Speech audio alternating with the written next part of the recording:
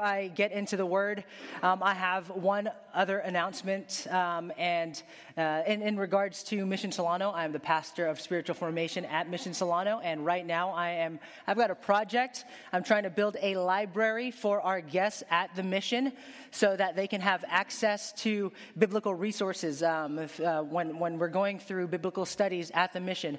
So if you have books in your library, like Bible dictionaries, commentaries, concordances, or any theological books, please drop them off here at the church office, and they will be put to great use. So if they're sitting on your shelf and you're no longer using them, please donate them, and so that they can bless others. Because I have, this last week, I was just teaching on Christ in the Old Testament, and their hearts just started leaping when they saw him through the pages of the Old Testament. And so I just want the folks at Mission Solano that we serve to have access to these resources so that they can grow in their faith in the Lord. So that's enough of that.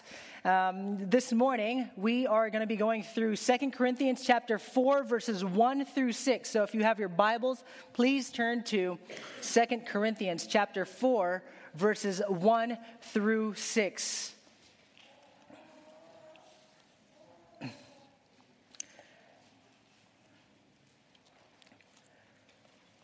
The passage reads, "Therefore, having this ministry by the mercy of God, we do not lose heart, but we have renounced disgraceful, underhanded ways. We refuse to practice cunning or to tamper with God's word, but by the open statement of the truth, we would commend ourselves to everyone's conscience in the sight of God. And even if our gospel is veiled, it is veiled to those who are perishing. In their case, the God of this world has blinded the minds of the unbelievers to keep them from seeing the light of the gospel of the glory of Christ, who is the image of God. For what we proclaim is not ourselves, but Jesus Christ as Lord, with ourselves as your servants for Jesus' sake. For God, who said, 'Let light shine out of darkness,' has shone in our hearts to give the light of the knowledge of the glory of God in the face of Jesus Christ." Join with me and pray this morning, brothers and sisters. Father, I thank you so much, Lord, for this privilege, this wonderful opportunity to come before your people and preach your word.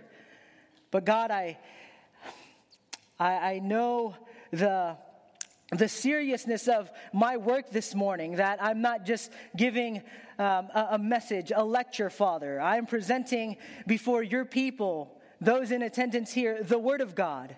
It's not just words from a worldly or human written book, Father. It is a divine word, and I myself will have to one day stand before your presence and give an account for how I preached your word.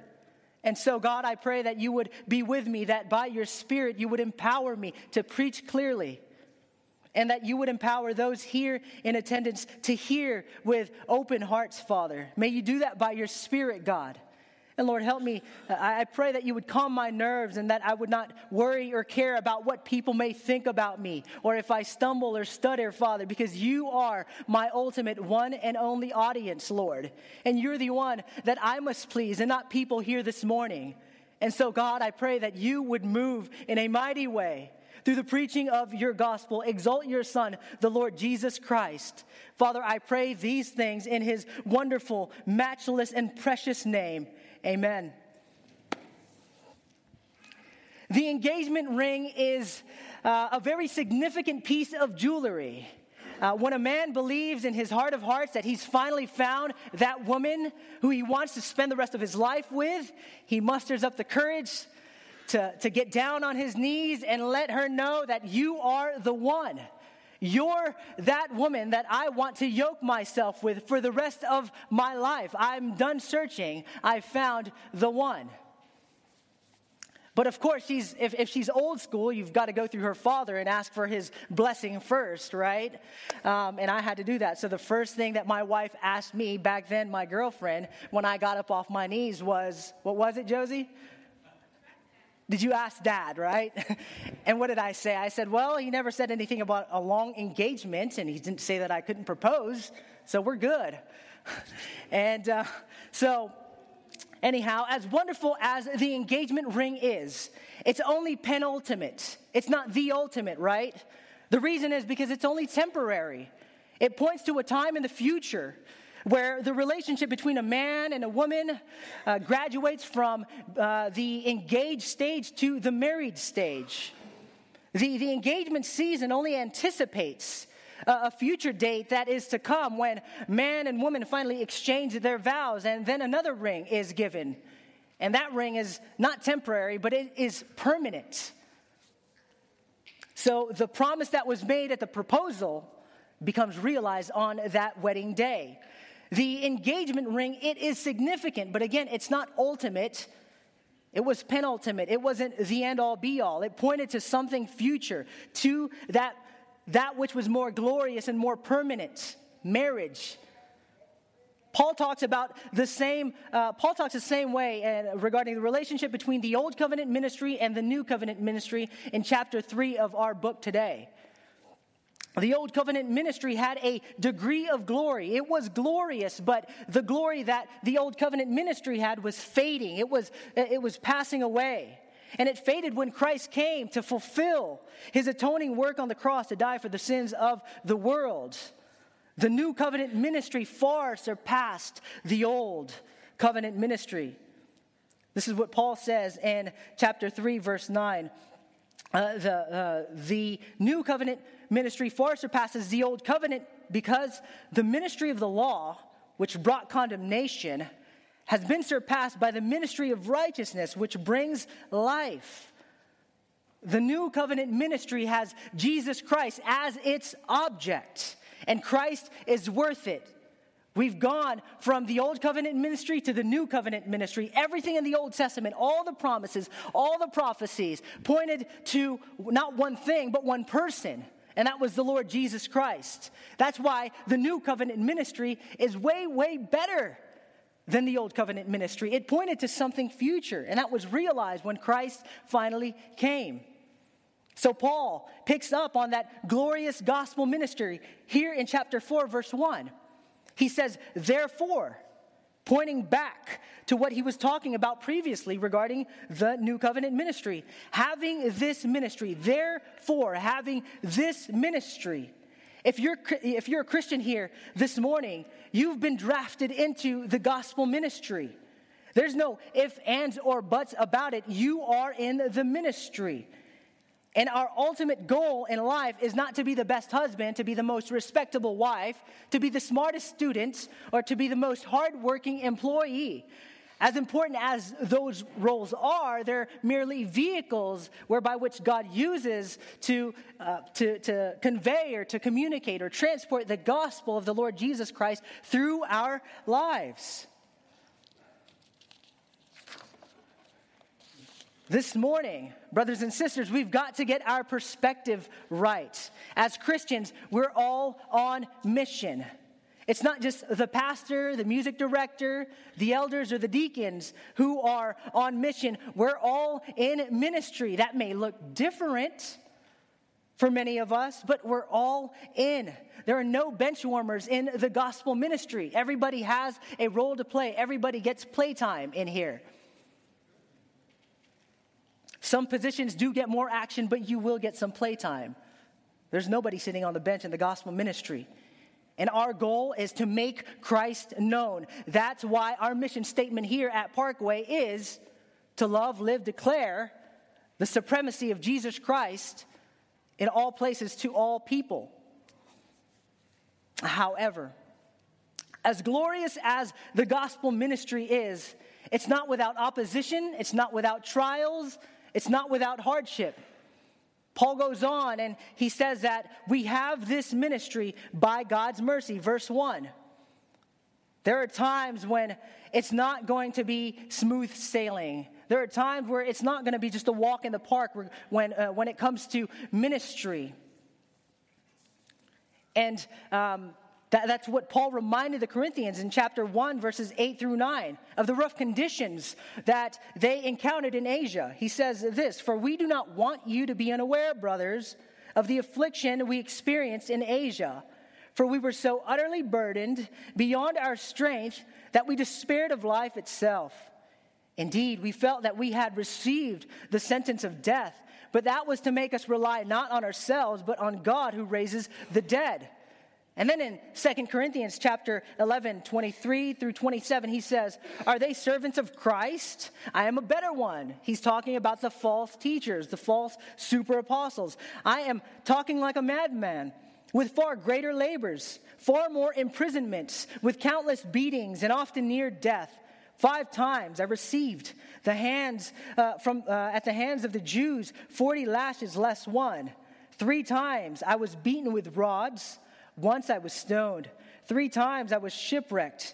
A night and a day I was adrift at sea, on frequent journeys, in danger from rivers, danger from my own people, danger from Gentiles, danger in the city, danger in the wilderness, danger at sea, danger from false brothers, in toil and hardship, through many a sleepless night, in hunger and thirst, often without food, in cold and exposure. You having a bad day? How has your week been? Have you been shipwrecked? Have you received lashes this week? Are you tired of the gospel ministry? Are you tired in serving the Lord? Look at Paul. And also in 2 Corinthians, in this very same book, in chapter 2, verse 4, he talks about a severe letter that he wrote to the Corinthians because they were in opposition to him. So he didn't just have opposition in the world outside, but he had opposition from within the church, within the Corinthian church, a church that he birthed and a church that he pastored. So, in fulfilling the gospel ministry in our designated roles, we will sometimes come across some sort of opposition. It's not an if it will happen, but it will come. However, regardless of the opposition and the trials that we go through, God has given us mercy to fulfill our calling, which is another implication of Paul's when he says that our ministry, in verse 1, is by God's mercy. We're weak and feeble creatures. Left to ourselves, we will break. Left on our own, to our own devices, to our own means of doing things, our knees will buckle and we will fall sooner or later. However, we aren't alone and God is with us. God supplies us with everything that we need to carry out our mission in bringing the gospel to all peoples. He says in chapter 2, verses, where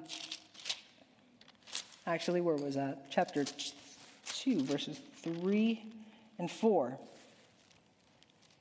Chapter 3. Yeah, there we go.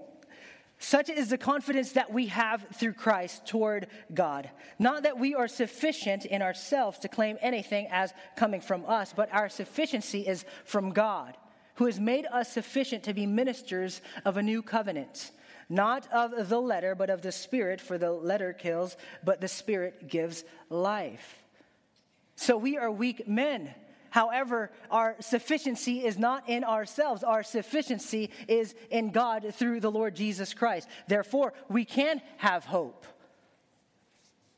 And this morning, Christian, what God wants you to know and what God is calling you today, this morning, is to persevere in the gospel ministry.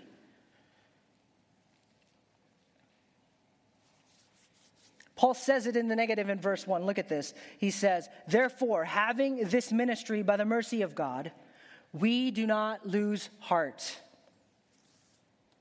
We've been given this mercy by God to fulfill the glorious calling that we have to proclaim Christ.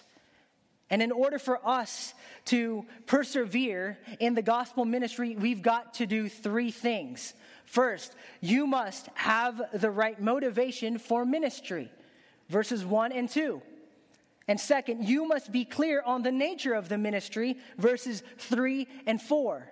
And last, you must make Christ known, verses 5 and 6.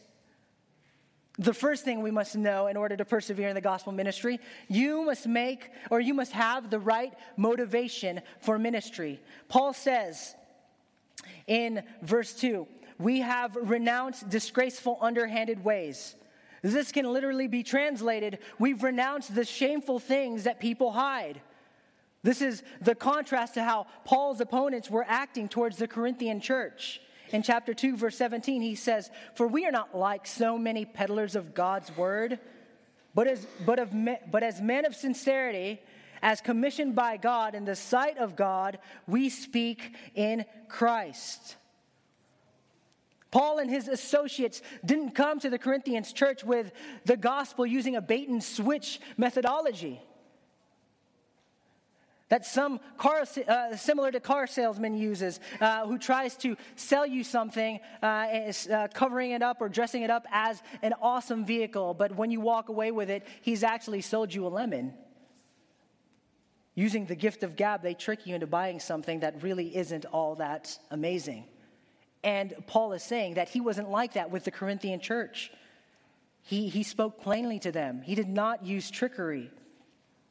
And there are three ways that Paul says that he's renounced these shameful things that people hide. The first one, he says, the first way that he's renounced shameful things, he refuses it he refuses to practice trickery. Second, he also refuses to tamper with God's word. And third, he does his ministry in the public eye for all to see in the presence of God. What Paul means to say here is that he didn't make it his practice to live by tricks. Paul never acted in such a way that he had false motives when he came preaching the gospel at Corinth. Also, Paul didn't tamper or adulterate God's word. He didn't dilute it with any falsehood. It was truth. Paul always dealt honestly with the Corinthians. Notice something interesting here too, that in how Paul dresses this here. In order for us to fulfill the gospel ministry, we don't need only right doctrine, but we also need right practice. So orthopraxy and orthodoxy, because he says here, we have in verse 2, he says, we've refused to practice cunning, right practice, right living, or to tamper with God's word, right doctrine. And doesn't that still happen today? It's rampant in the prosperity gospel movement, where people preach a message that has a Jesus with a hidden agenda, which includes emptying people's pockets and filling their own. People are so amazed when they see the ministries of Joel Osteen or Benny Hinn. They're praised for advancing the gospel, saying, wow, look at them. They're doing such great things for the Lord. However, it's a gospel that's no gospel at all, because it's emptied of Christ, the real Christ, the true Christ. And people have taken advantage of the gospel of Jesus Christ to feed their own selfish appetites. And some of you may be thinking that I'm mean for name calling. Well, why are you calling out people like Joel Osteen? He's got such a $1 million smile.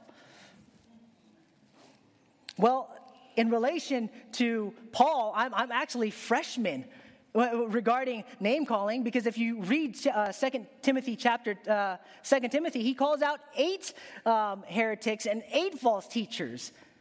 Paul's got a varsity letter on his letterman jacket. I just barely made it out of training camp or boot camp. So if you think that I'm mean for name calling, Paul exercises calling out false teachers because he had a heart for the gospel. So in contrast to living in a deceitful way and tampering with God's word, Paul's ministry was done in the open. That meant that he had no hidden agenda. He preached pure truth to people in full view of God's presence. He had nothing to hide. He preached the gospel. He preached Christ. That's what his life was about. What are your motivations for ministry? Do you serve in order for people to see how wonderful you are? Do you serve in ministry in order to feel good about yourself? What about as a congregation? What are our motives in reaching the community? What's the purpose in changing the lighting in the sanctuary? What's the purpose of getting a better sound system? These things in and of themselves are not bad. They're not evil. But if we're hoping in these things to build the kingdom of God, then our perspective of what it means to advance the kingdom of God is skewed, it's jacked. Because if those are what we're trusting in and not the gospel, then when trials come into the lives of a people that's depending on those things, people will break, people will buckle, they will not have firm ground to stand on. It's only the truth of God's word that will hold us up.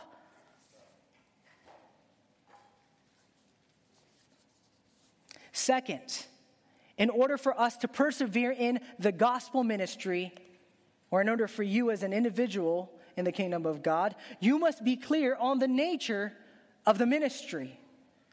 Paul says in verses 3 and 4, even if our gospel is veiled, it is veiled to those who are perishing. In their case, the God of this world has blinded the minds of unbelievers to keep them from seeing the light of the gospel of the glory of Christ, who is the image of God. There are times when I hear people that have preached the gospel, and they say after they preach, I've been preaching time and time again. I've preached to this group hundreds of times, and yet they still don't get it. They still don't come to Christ. They continue in their ways. And I don't get it because the gospel is quite clear. It's simple, and Christ says, "Come to me, all you who are weary, and I will give you rest." And yet they stay in their weariness and don't want to come to Christ. They stay in their state of self-destruction when Christ says, "Come to me, and I will give you peace." I just don't get it, is what some people say, and I've heard that personally. Well, the truth is that we can preach the gospel all day, and it won't amount to a hill of beans if the Spirit isn't moving in it. So I can preach you right doctrine all day. I can teach you pure truth all day. However, if the Spirit does not take the Word of God and thrust it into the hearts of men and women, it will remain ineffective. Why? Why is that? Well, because the problem is a spiritual blindness. People can hear the verbal proclamation of the gospel, but the Spirit has to open the ears of the heart. This doesn't negate the fact or the need for the verbal proclamation of the gospel, because the Spirit does not work apart from the Word of God. 1 Peter chapter 1, verse 23 says this, "Since you have been born again, not of perishable seed, but of imperishable seed, through the living and abiding word of God." It is through the word of God that men are delivered. It is through the word of God that men are saved. It is through the word of God that the Lord begins to open the darkened heart and bring light in to set it free. All of Satan's tactics, his schemes, his methodologies have one purpose. And what is that purpose? It is to blind those from seeing Jesus Christ. It is to hide Jesus. And that's exactly what false teachers were preaching in Corinth.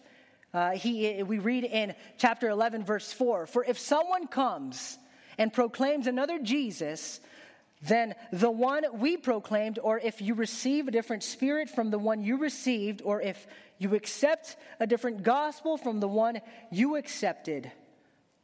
Paul goes on and he says that these super apostles who preach a different gospel in verses 13 and 14 were false apostles. They were deceitful workmen disguising themselves as apostles of Christ. And no wonder, for even Satan disguises himself as an angel of light. See, you've got to be on guard. You've got to know the nature of the ministry if you are to persevere in the gospel ministry.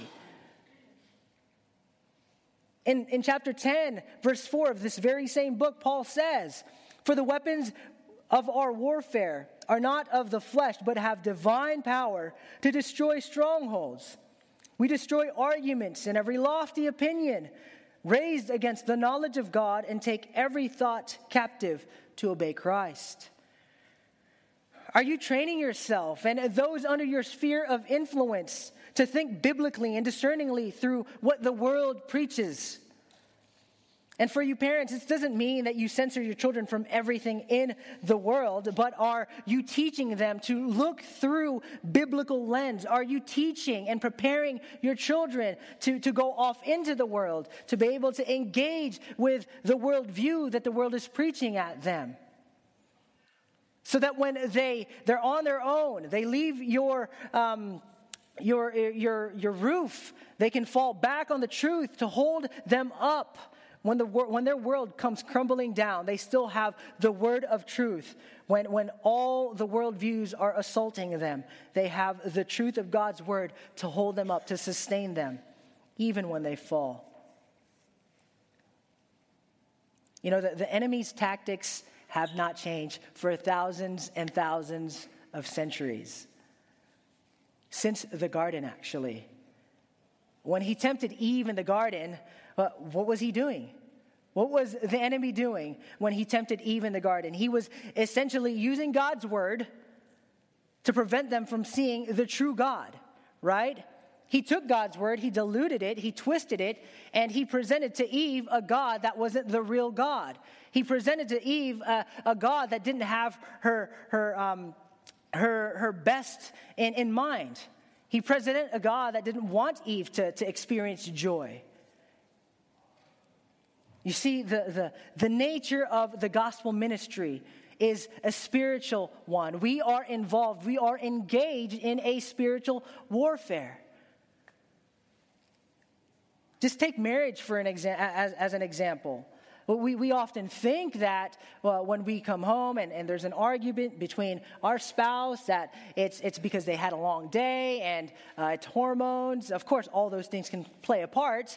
But at the end of the day, I would venture to say that if we are discerning in what's going on, that we'll begin to see that the enemy is at work in placing a wedge between husband and wife to prevent them from fulfilling their gospel ministry, to serve as parents or in their workplaces. You've got to be aware. If you want to persevere in the gospel ministry, you've got to be aware of the nature of the ministry. This is the reality of the nature of our work. Third, in order to persevere in the gospel ministry, you must make Christ known. Verses 5 and 6. For what we proclaim is not ourselves, but Jesus Christ as Lord, with ourselves as your servants for Jesus' sake. For God, who said, "Let light shine out of darkness," has shone in our hearts to give the light of the knowledge of the glory of God in the face of Christ. Now, earlier, Paul said that he was commending himself in chapter 3, verse 1. But this didn't mean that his message was about puffing himself up. He pointed to their changed lives, to the changed lives of the Corinthians, as the authentication of the gospel ministry. It was powerful to change because it was a message that was about Christ. And it was evident that it was powerful because the Corinthians no longer walked in their pagan ways, but they submitted themselves to Jesus Christ.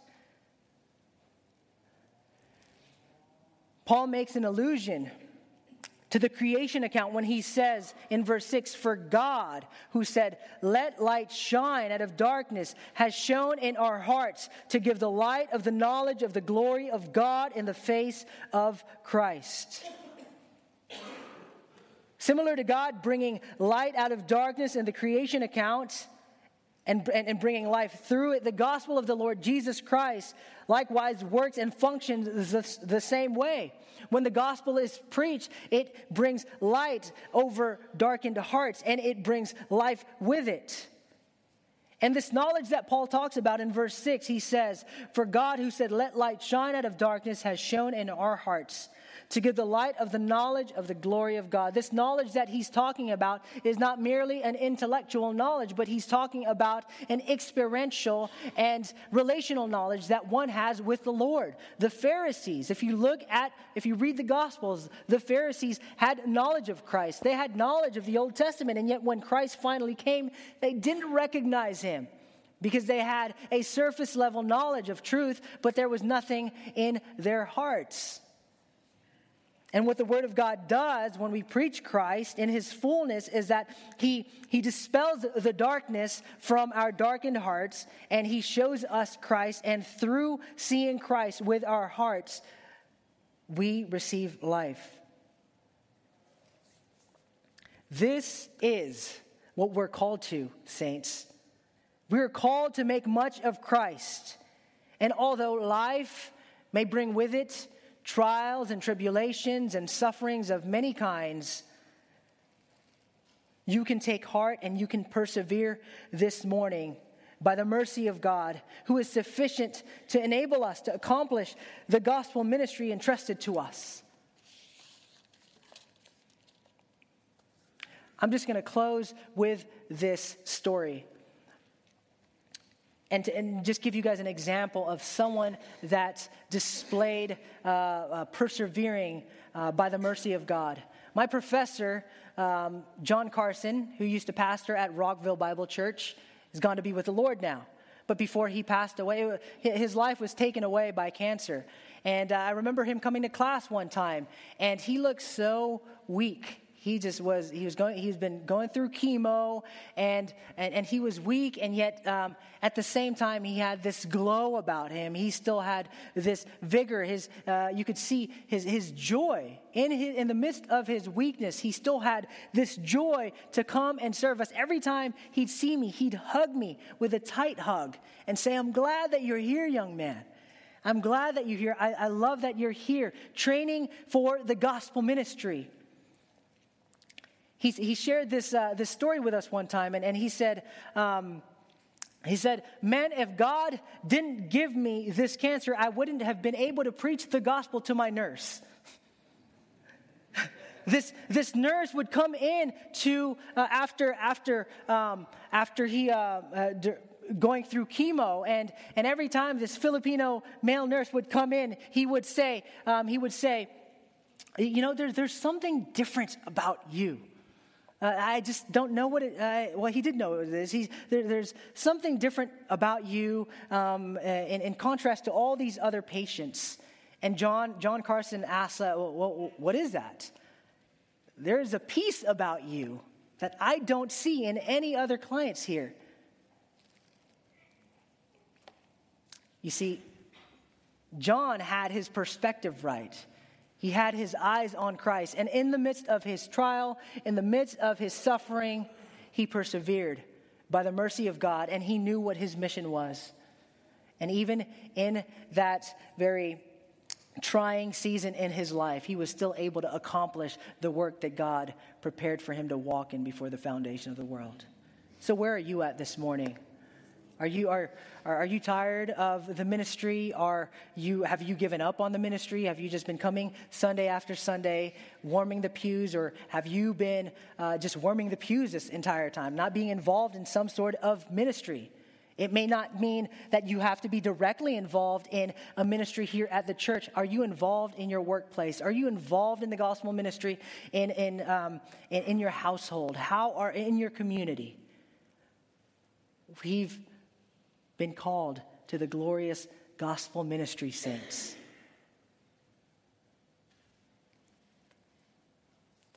Let us walk in the glorious calling that God has called us to. Let's pray.